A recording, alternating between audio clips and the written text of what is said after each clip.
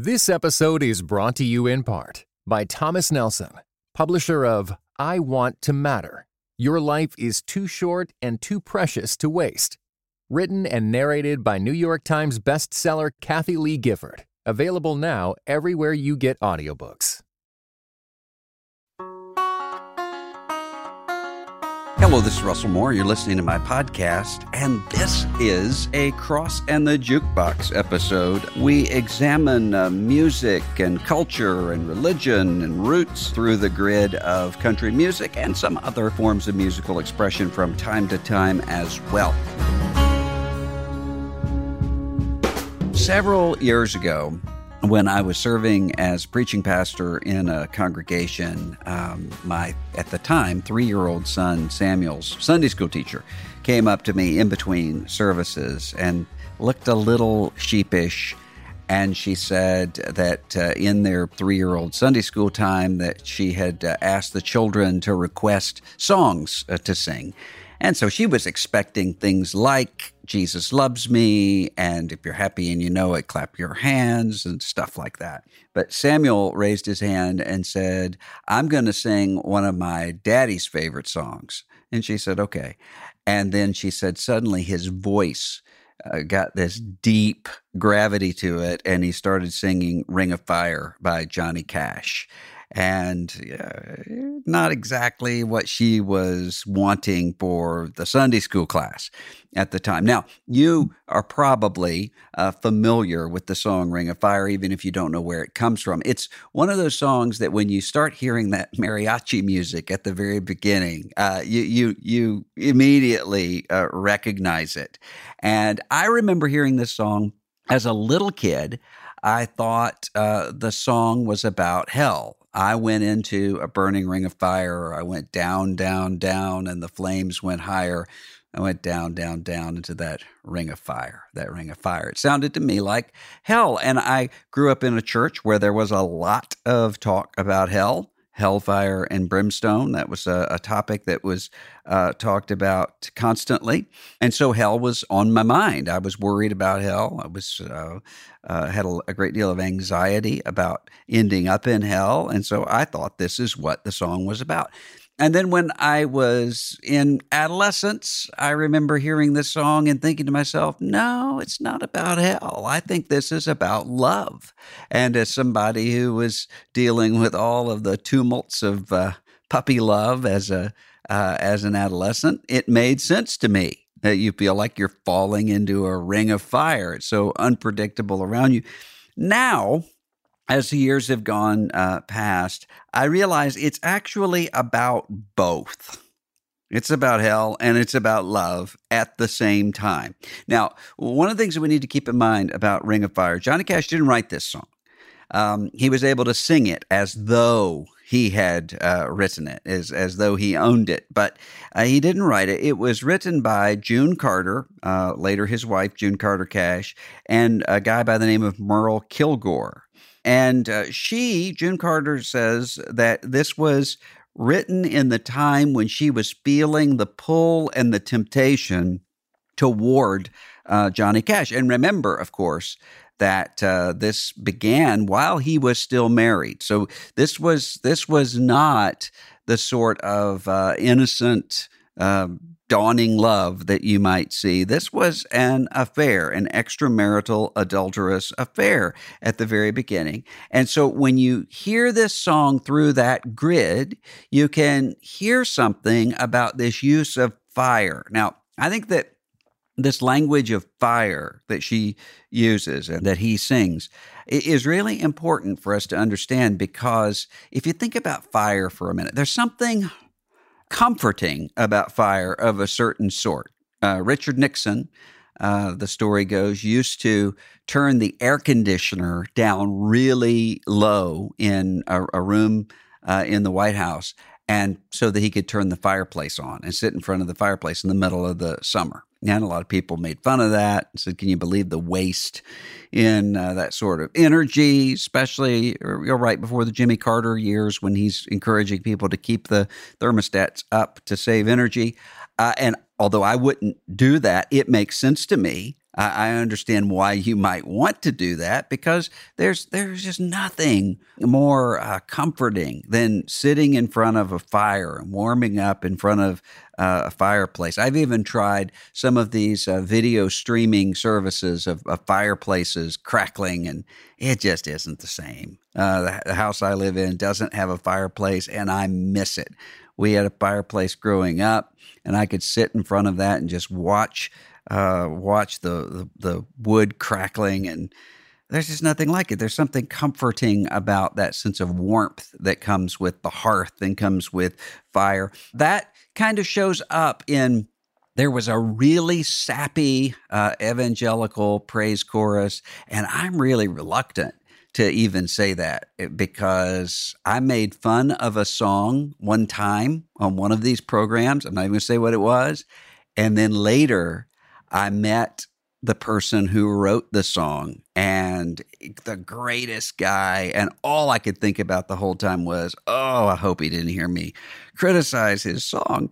And as time has gone on, I think his song is better than what I characterized it as back in the day. I don't know that is ever going to be the case with this one. Pass It On. When I was a kid, and they would have hymn request night. You could request whatever you wanted to. I was a little kid, and the teenagers would sometimes request Pass It On. It only takes a spark to get a fire going, and soon all those around are warmed up in its glowing. That's how it is with God's love. Once you've experienced it, you want you want to pass it on. I don't remember all of the lyrics to it, but that's the general gist of it. The sense of fire as something that is warm and unifying and comforting, or you can think of fiery used in terms of anointing or power. He's on fire for the Lord, or even just in a secular sense, that guy is really on fire with the way that he's doing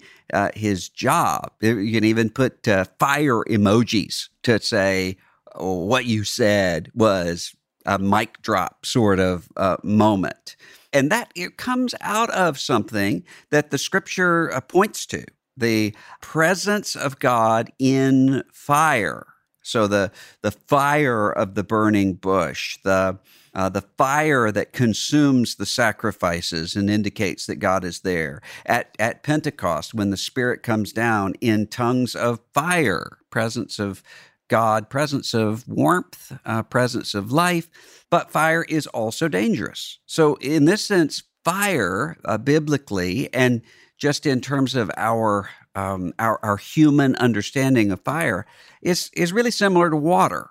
If you think about how water works in Scripture, both in terms of giving life, Ezekiel 47, the water that comes from the temple, or in terms of judgment, the water of Noah's flood, and in the water of baptism, we have both life and death together there.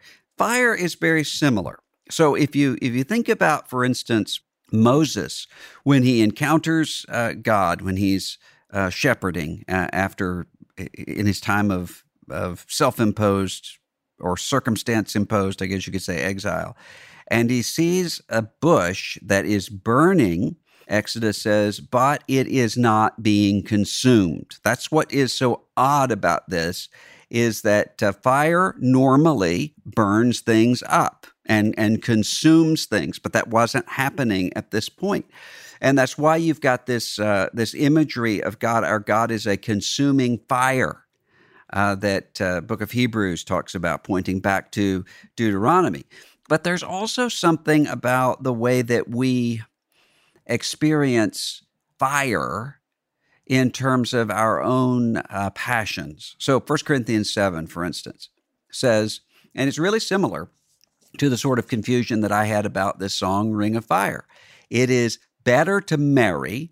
Paul is saying to people, it's better if you don't marry, if you're given wholly over to the mission of Christ, but it is better to marry than it is to burn. A lot of people take that as it's better to get married than to go to hell. That's not what I think Paul means, or what most people who've looked at this think Paul means. Thinks he means it's better to marry than to burn with passion.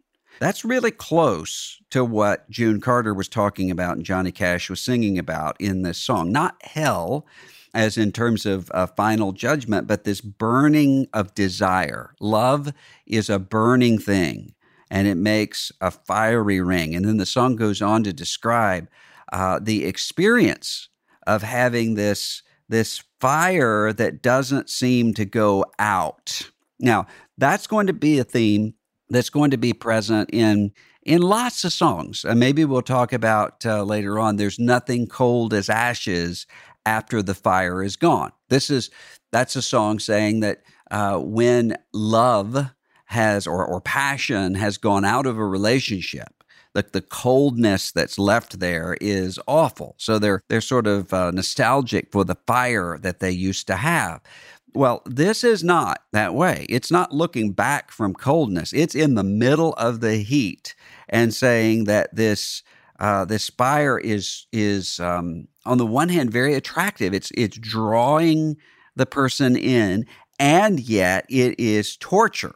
It burns, this ring of fire. And so both of those two things are present there. Now, why? What is it about that? Well, I think that there's a way that sometimes we as Christians or other people will talk about love, and we will say love is not a feeling, love's a commitment. And that there's an immense amount of truth in that. That insofar as that goes, that is completely true. What we're intending to say by that is that you can't judge love by sort of adolescent hormonal giddiness. You can't judge love simply in terms of sexual attraction or passion or those sorts of things. That love is deeper than that, and that even if you don't feel like remaining faithful to your love, you should do that. So that is true, but it's not altogether true in the sense that when we say that love is a decision, what we're not saying is that love is some sort of technique or some sort of rational decision-making that can take place. Love doesn't operate that way. And sometimes people will say, well, but you're taking a very modern romantic view of love, and people can't. That's why you end up with people saying, "Oh, I think I found my soulmate because I'm in love with this person rather than with the person that I'm married to." And what they're talking about is that feeling, and that has to be repudiated. And say, stand by your words, stand by your man, stand by your woman, those sorts of things. But on the other hand, love isn't entirely rational. So it's not as though, for instance, someone is saying, I really do feel a responsibility to propagate the human race. Therefore, I need to find someone who has genetic material that can combine with mine in such a way that the race will go on. That's not what happens. That's not how this takes place. And that's not the way that we see love pictured in the Bible either.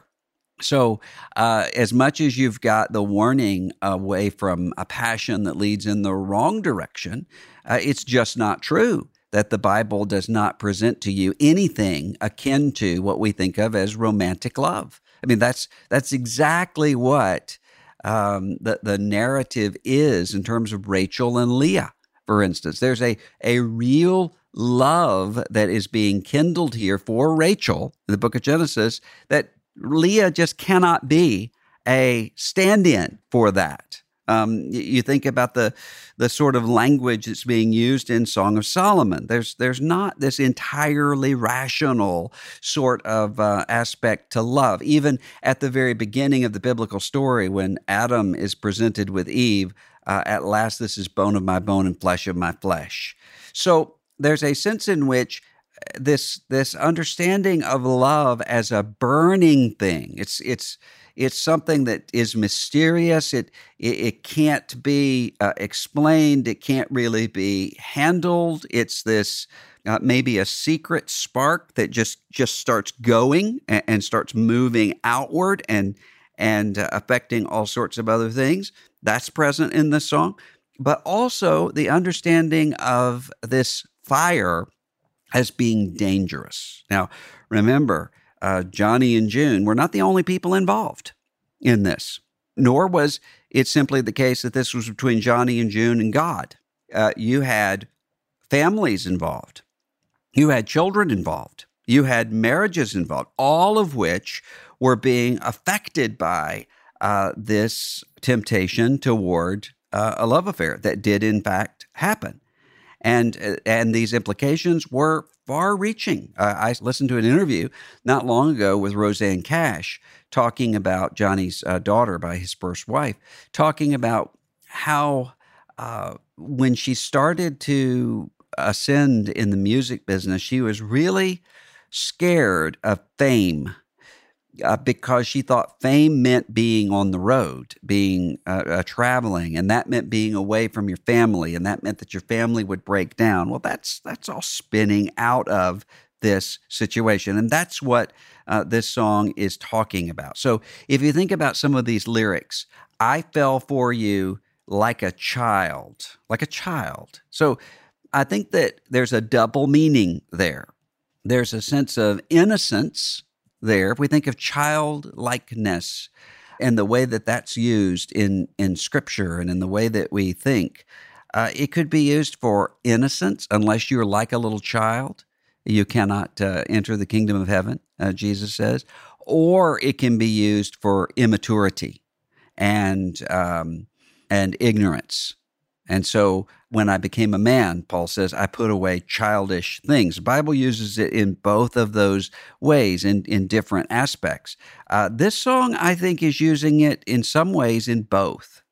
I think that there's the subtext there where June Carter is maybe trying to convince someone else, maybe trying to convince herself that she wasn't trying to hurt anybody, that there was something innocent at the beginning of this, just like a child. And I think that there's a subtext of a confession. I was like a child in the sense that I didn't take responsibility for this.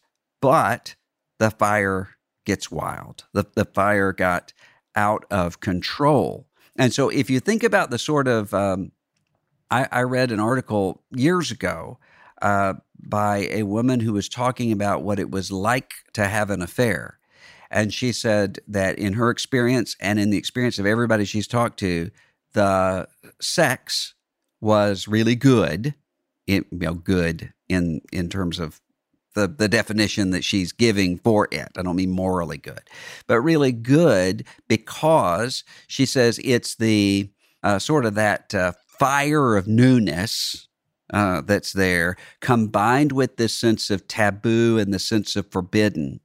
She says, but that doesn't last. And even while it's going on, it is so double-edged that she talked about how if you miss a family gathering or you miss a child's Christmas program or something because you've worked too long, you have a certain kind of guilt. But if you miss one of those things because you're sneaking around and having an affair, it's 1,000 times worse, 1,000,000 times worse. So the fire is getting out of control here. That's in the song. And then there's also this language of binding, bound by wild desire, I fell into a ring of fire. That seems like a mixed metaphor. It seems like I'm bound and I'm falling at the same time, but I don't think it's a mixed metaphor. I think it's intentionally mixed because you're bound by this desire. So you can't get out of it, it feels like, and you're falling. So it's as though you have no restraint at all. Both of those two things are taking place. And I think that there's something perceptive in that because the reverse is true as well. Fidelity is the reverse of being bound by wild desire. So fidelity is a binding, forsaking all others, clinging to you and you only always. That's a binding that leads to freedom. The deepening of a relationship in fidelity ultimately leads to the freedom to really know one another, to really trust one another, the intimacy that can grow out of that. as opposed to being bound in desire that is simply moving in a direction that seems like freedom at first. It seems like it's being unhitched from restraint, but ultimately leads to slavery. That's what this song is ultimately getting at. It's getting at what the Bible talks about when it talks about the spirit and the flesh. If you want to think of the way that the Apostle Paul speaks about the flesh, he's not talking about the body. He's talking about our creatureliness unhinged from the direction of the Spirit. On its own. That seems like a kind of freedom, but it ultimately means that one is in bondage to whatever it is that one desires, and beyond that, in bondage to what Paul will call the principalities and powers. So if you think of Lion, the Witch, and the Wardrobe, when C.S. Lewis talks about Edmund and encountering the Turkish delight, when I had one of my sons with me in Israel, I don't remember where we were. We're somewhere overseas, and there was Turkish delight there, and he was really reluctant to eat it because he was afraid, having had that story read to him so many times, that he would just crave more and more and more of it, because that's the way that it works in the story. The more Turkish delight that she gives Edmund, the more Turkish delight that he wants, and that ends up with him in slavery to her. That's coming right out of the biblical picture. For instance, Ephesians chapter 2, the prince of the power of the air. How does he have power over us? It's by driving us along by the desires of the body and of the mind. That's freedom, it seems like, because I'm doing what I want to do. And I don't have any check or restraint on myself. But that actually is that is exactly what the slavery is. So this song is really grappling with the ambivalence of somebody who is, it seems, moving toward something that she knows is out of control, and something that ultimately is going to hurt. Dana Jennings has a song called "Sing Me Back Home" on themes of death in country music, and she compares this song to Dante's Inferno, the tour of the nether regions that Dante takes us on in the Inferno, with these different rings, these different regions of hell. That's what's happening lyrically in this song. And then she says this: most people in their Hallmark reveries think of love as heaven, but in Fire, Ring of Fire, love is hell. June Carter and Johnny Cash's love for each other incinerated the lives of those around them. It was love like a fire, all shut up in their bones. That's biblical imagery too, from Jeremiah. And like King David's love for Bathsheba, it was a love that was both holy and wrong at the same time, end quote. Now, I don't think that Bathsheba and David's love, first of all, was love. We can talk about that later. Second of all, I don't think it was holy, although God did ultimately turn some of the circumstances coming out of that to good in the life of Solomon and the establishment of the kingdom and so forth. But I wouldn't call it holy. But of course, God also turned in a much more visible way the love of Johnny and June toward good. So ultimately, after all of this wrong had happened, and after all of these bad decisions had happened, both June Carter and Johnny Cash ended up as disciples of Jesus Christ. They ended up devoted to Christ, devoted to each other, restoring relationships with their family members. So some good did ultimately take place, but they never presented the end as justifying what it was that they did that they knew to be wrong. They saw this for what it was at its beginning. And the burning there was something that, if it had gone on that trajectory, would never have been satisfied. So when I think about this song, you think about the way that desire and a certain kind of love and hell all come together. I think of Elder Zosima in The Brothers Karamazov by Dostoevsky, saying that hell, the way he's defining hell, is the suffering of being no longer able to love. So there is a burning, but it is a kind of burning of desire that is not satisfiable. So if you think of the way that Jesus talks about the rich man and Lazarus, for instance, and the rich man is in torment, and he's asking for a drop of water. There's a sense of thirst that is not satisfiable there. That's awful. And this is a little hint of that experience is showing up in this song. It didn't satisfy. They couldn't find it, although they ultimately did. And they ultimately found it in a way that almost never happens with each other. Now, that normally does not happen.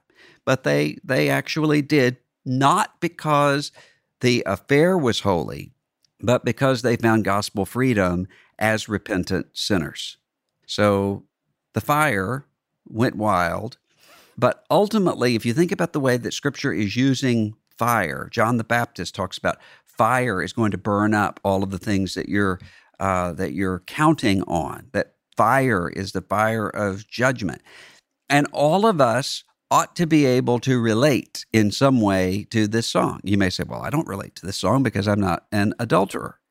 Well, I'm not either in that literal sense. But all of us are adulterers if we define that in terms of the way that the Bible does, as those who have gone after idols. I mean, every single one of us, we're all sinners, which means that every single one of us are those who have been unfaithful to God and have pursued idols. And if not for the grace of God, we still would be. So we've all experienced that. We all know something of what that is. We all know what it is to be constantly battling against the flesh, Romans 7, Galatians 5. We all know what it is to experience the fiery darts of the devil, as Paul says in Ephesians chapter 6. We all know what it is in some way or the other to burn, maybe not in this way for some body, but to burn perhaps for some position in your workplace or some reputation in the eyes of the people who know you, or in some success or whatever it is that you pine for, that easily can become out of control in a way that is terrifying. We had one time in our house a grease fire that just emerged so suddenly in the kitchen. And I did not know what to do because I knew you're not supposed to put water on a grease fire, that will just accelerate it.